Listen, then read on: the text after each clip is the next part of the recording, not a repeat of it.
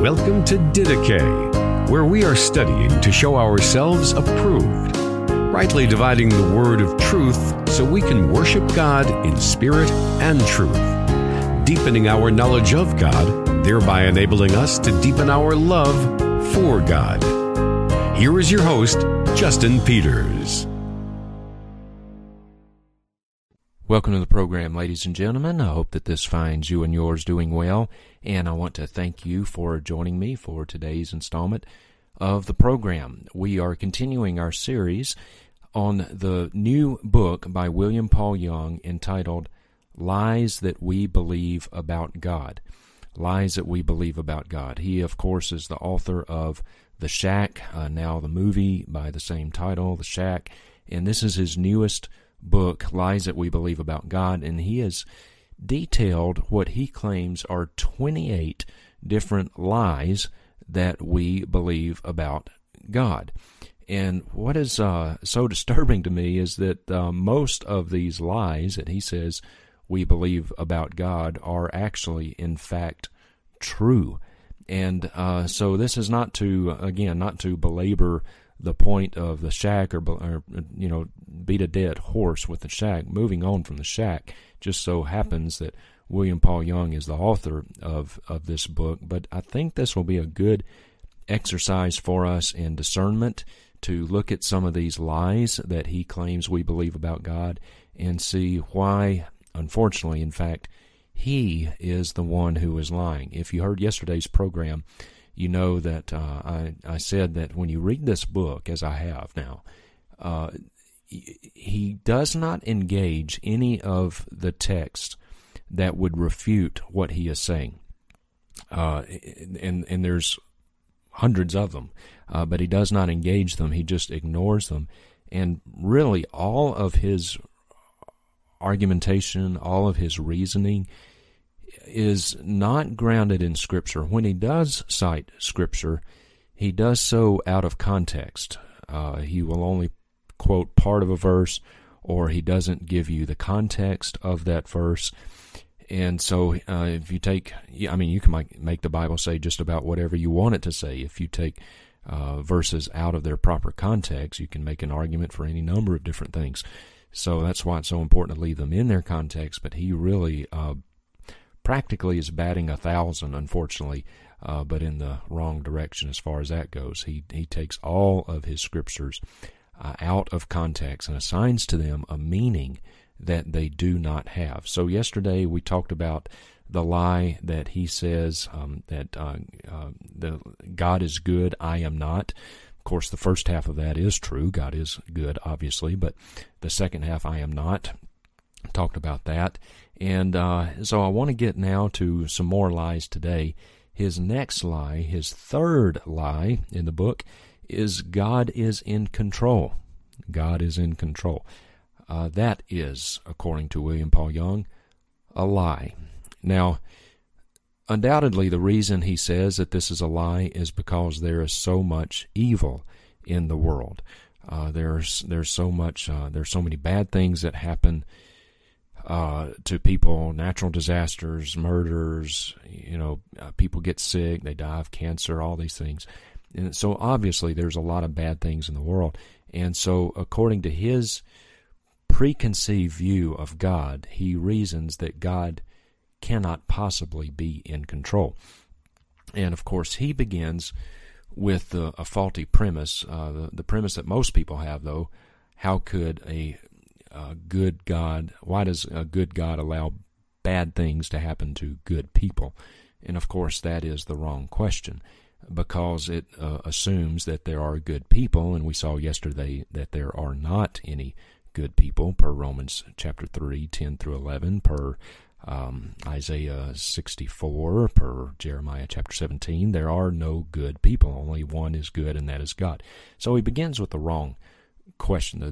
His premise, his starting point is wrong. And of course, if your starting point is wrong, then every conclusion to which you come will also be wrong. But he says because people are inherently good and bad things happen to people, and yet he does believe that God is good too, then therefore God is not in control. God cannot be in control. He says it is a lie that God is in control.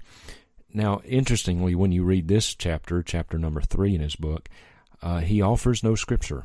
He does not give any scriptural support. It's just his own reasoning, his own feelings and emotions. But I'm not going to do that, and we should not do that, so let's go to the scriptures. Psalm chapter 115, verse 3, for example, we could talk about Psalm 115, verse 3. Our God is in the heavens. He does whatever he pleases. God can do whatever he wants to do. He does whatever he pleases. Psalm 135, verse 6, and I've been saying this off my memory. Psalm 135, verse 6. Whatever the Lord pleases, he does, in heaven and in earth, in the seas and in all of the deeps. So God does indeed do whatever he wants to do, and God is all-powerful. We know that from Colossians. He upholds all things by the word of his power. As R.C. Sproul has said before, there is not a single renegade molecule anywhere in the universe. God can do whatever he pleases. So God certainly is in control. God is sovereign, and he is in control. If God were not in control, dear friends, in fact, I'll put it this way.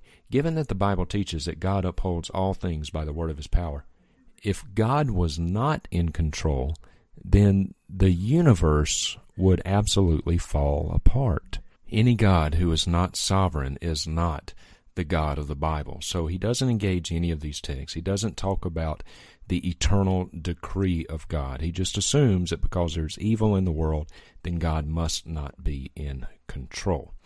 All right, the next lie, actually the very next lie in the book, lie number 4, chapter 4, the next lie is God does not submit. God does not submit. He says that is a lie.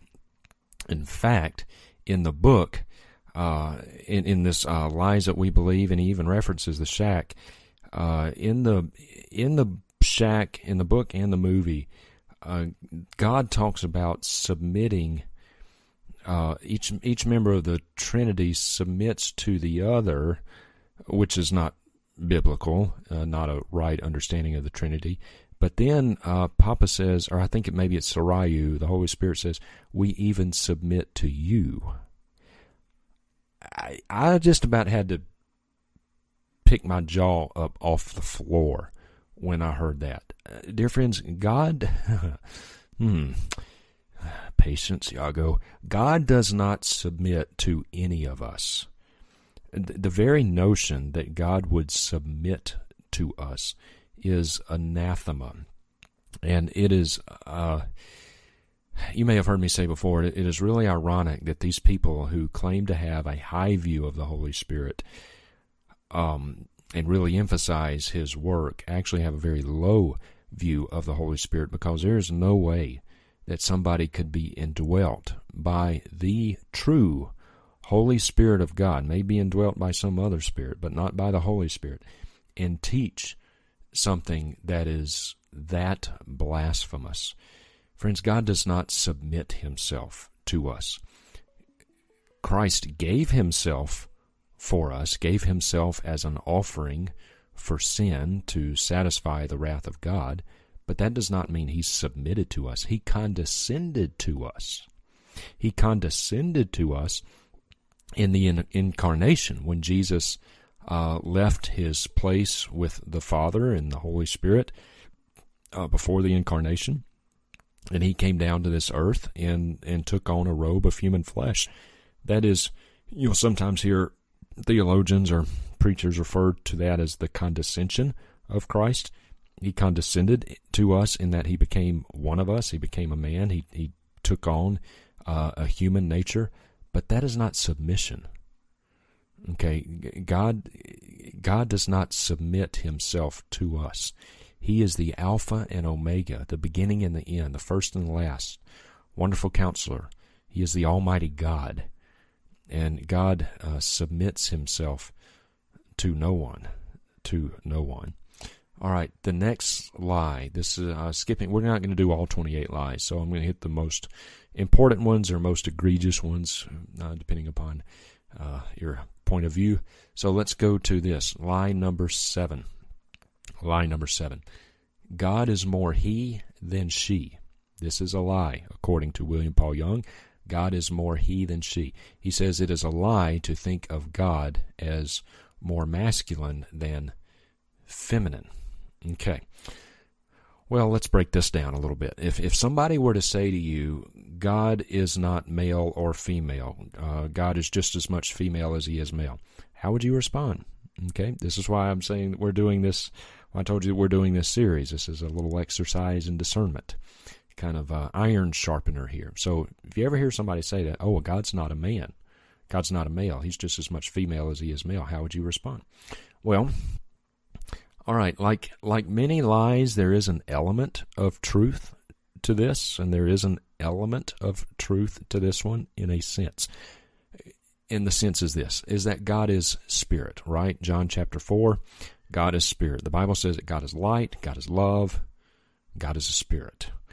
John chapter 4, and he must be worshipped in spirit and truth. So, as a spirit, God does not possess a physical body.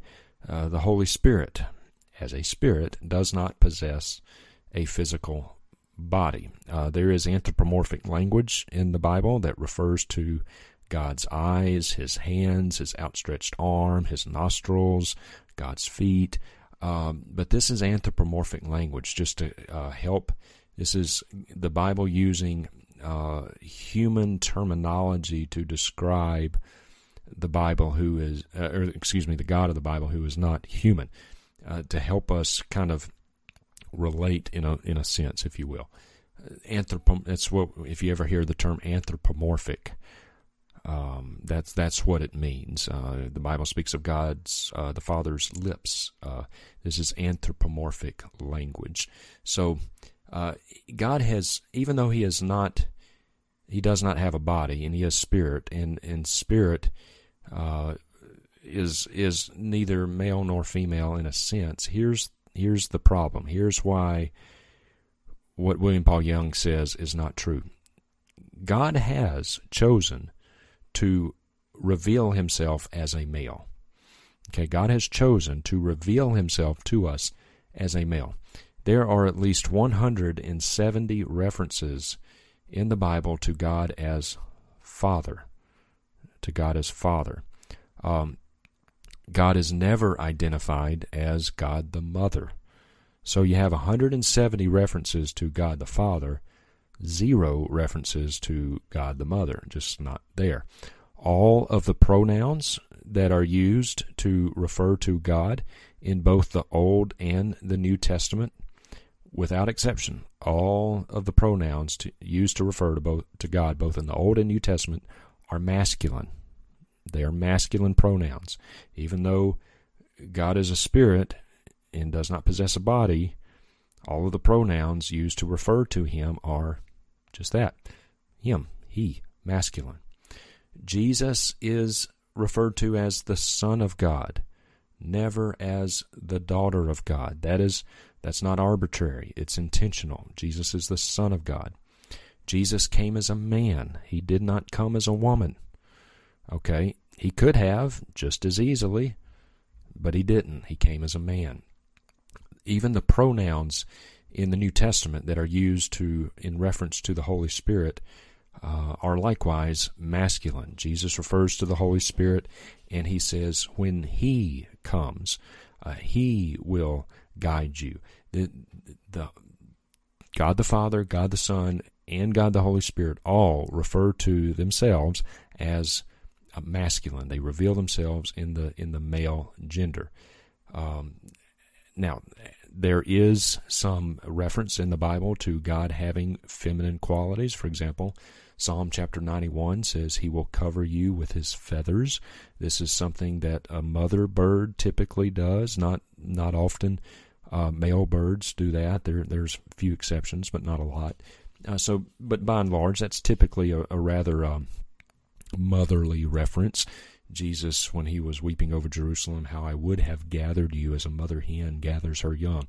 So there are a few feminine references, but in quality, in some of the qualities, but never by character, by nature. Never the Father, Son, nor the Holy Spirit ever reveal themselves as anything but masculine. Masculine pronouns are always used.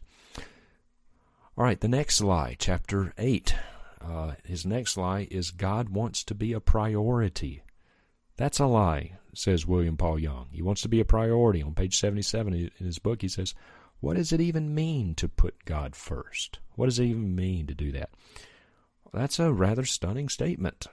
We are to love the Lord our God with all of our heart, soul, and mind. We are to He is to be preeminent in our lives. That is what Lordship salvation is all about. Now, I will say this. None of us can do this perfectly. None of us can. I just got off the phone with someone who called me, and I should have known something was up. He was buttering me up, telling me how much he's learned. He watches me all the time. I'm the only preacher he listens to. That was a big red flag, by the way, when he told me that. You're the only preacher I listen to. Well, I said, I shouldn't be the only preacher you're listening to. But he was buttering me up, and long story short, he wanted me to help him with his rent money. He doesn't go to church anywhere. He's a lone ranger. He was bragging about, just talking all about how much he loves God, how much he loves Christ. I love Christ with all my heart. And he said, everything I do pleases him. Everything I do pleases God. And I said, Richard, that was his name. You don't know what I'm talking about. I said, Richard, no, you don't. Everything you do does not please God. You do not love the Lord your God with all of your heart, because nobody does. And the more I talked with this guy, he was very arrogant. And, dear friends, anybody who would say, that song, I Surrender All. I don't think we even sing that at our church at Kootenai. I can't remember a single time we've ever sung that song at our church. I have sung it many, many times before in other churches growing up a lot. I surrender all. You know what? There is not a single one of us that can sing that song with a crystal clear conscience, or at least we shouldn't be able to. Because I can tell you right now, I haven't surrendered all. If I had surrendered all to Christ, then I would be sinless. And I'm not. I'm not. Now, I do my best to do Romans 8:13 and put to death the deeds of the body and put to death the old man, and I seek to glorify Christ in my life. But I'm not perfect. And anybody who tells you that he or she is does not know what he or she is talking about, or is a very prideful person. None of us can say, I surrender all with a crystal clear conscience. We can't do it because none of us has, and we won't until we're glorified. I mean, read Romans chapter 7, for crying out loud. I mean, you read Paul and his struggle with sins. He had this sin and he hated it, but he kept doing it, and it grieved him. That's the mark of a mature Christian.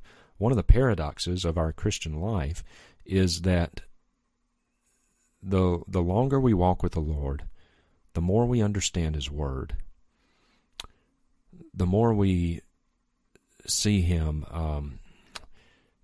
working out His sovereign decree in our lives, and the longer we walk with Him, the closer we grow to Christ, the more our sin will grieve us, and the more we will see things in our lives that we did not see before. I see things in my life now that never crossed my mind before I was truly converted. I see things in my life now that I didn't see the first year of being a Christian. That's just how it works. The closer we grow to Christ, the more sensitive we become to sin, and the more even we see it in ourselves. So it's a bit of a paradox. We grow in Christ, we grow in the grace and knowledge of the Lord Jesus Christ, but as we do, the more aware we are of our own human frailty. and just how dependent we are upon God. So anyway, salvation is not perfection, but it is direction. Which direction is your life going? So I chased a little bit of a rabbit there. Didn't mean to get off so much on that. Let's run through another lie or two real quickly. His next lie: God is a magician. And actually, this was a valid point. That he's actually right about that. God's not a magician. But the point that he used to illustrate this truth was terrible. Was absolutely terrible. So a lot of people think that they have this view as God being a magician, just going to, make everything go away and all the consequences of our sins. When we are forgiven of sins, God's wrath is removed. We are no longer, as Christians, you and I are not subject to the eschatological wrath of God. In other words, we do not have to fear hell. That is something that we should not fear. And yet we are to fear God. We are to reverence Him. We are to be in awe of Him. But just because we've been forgiven of sins doesn't necessarily mean all the consequences of those sins evaporate, right? We can be forgiven and not have those sins held against us, and not have those sins hinder us in our growth in the Lord and our progressive sanctification.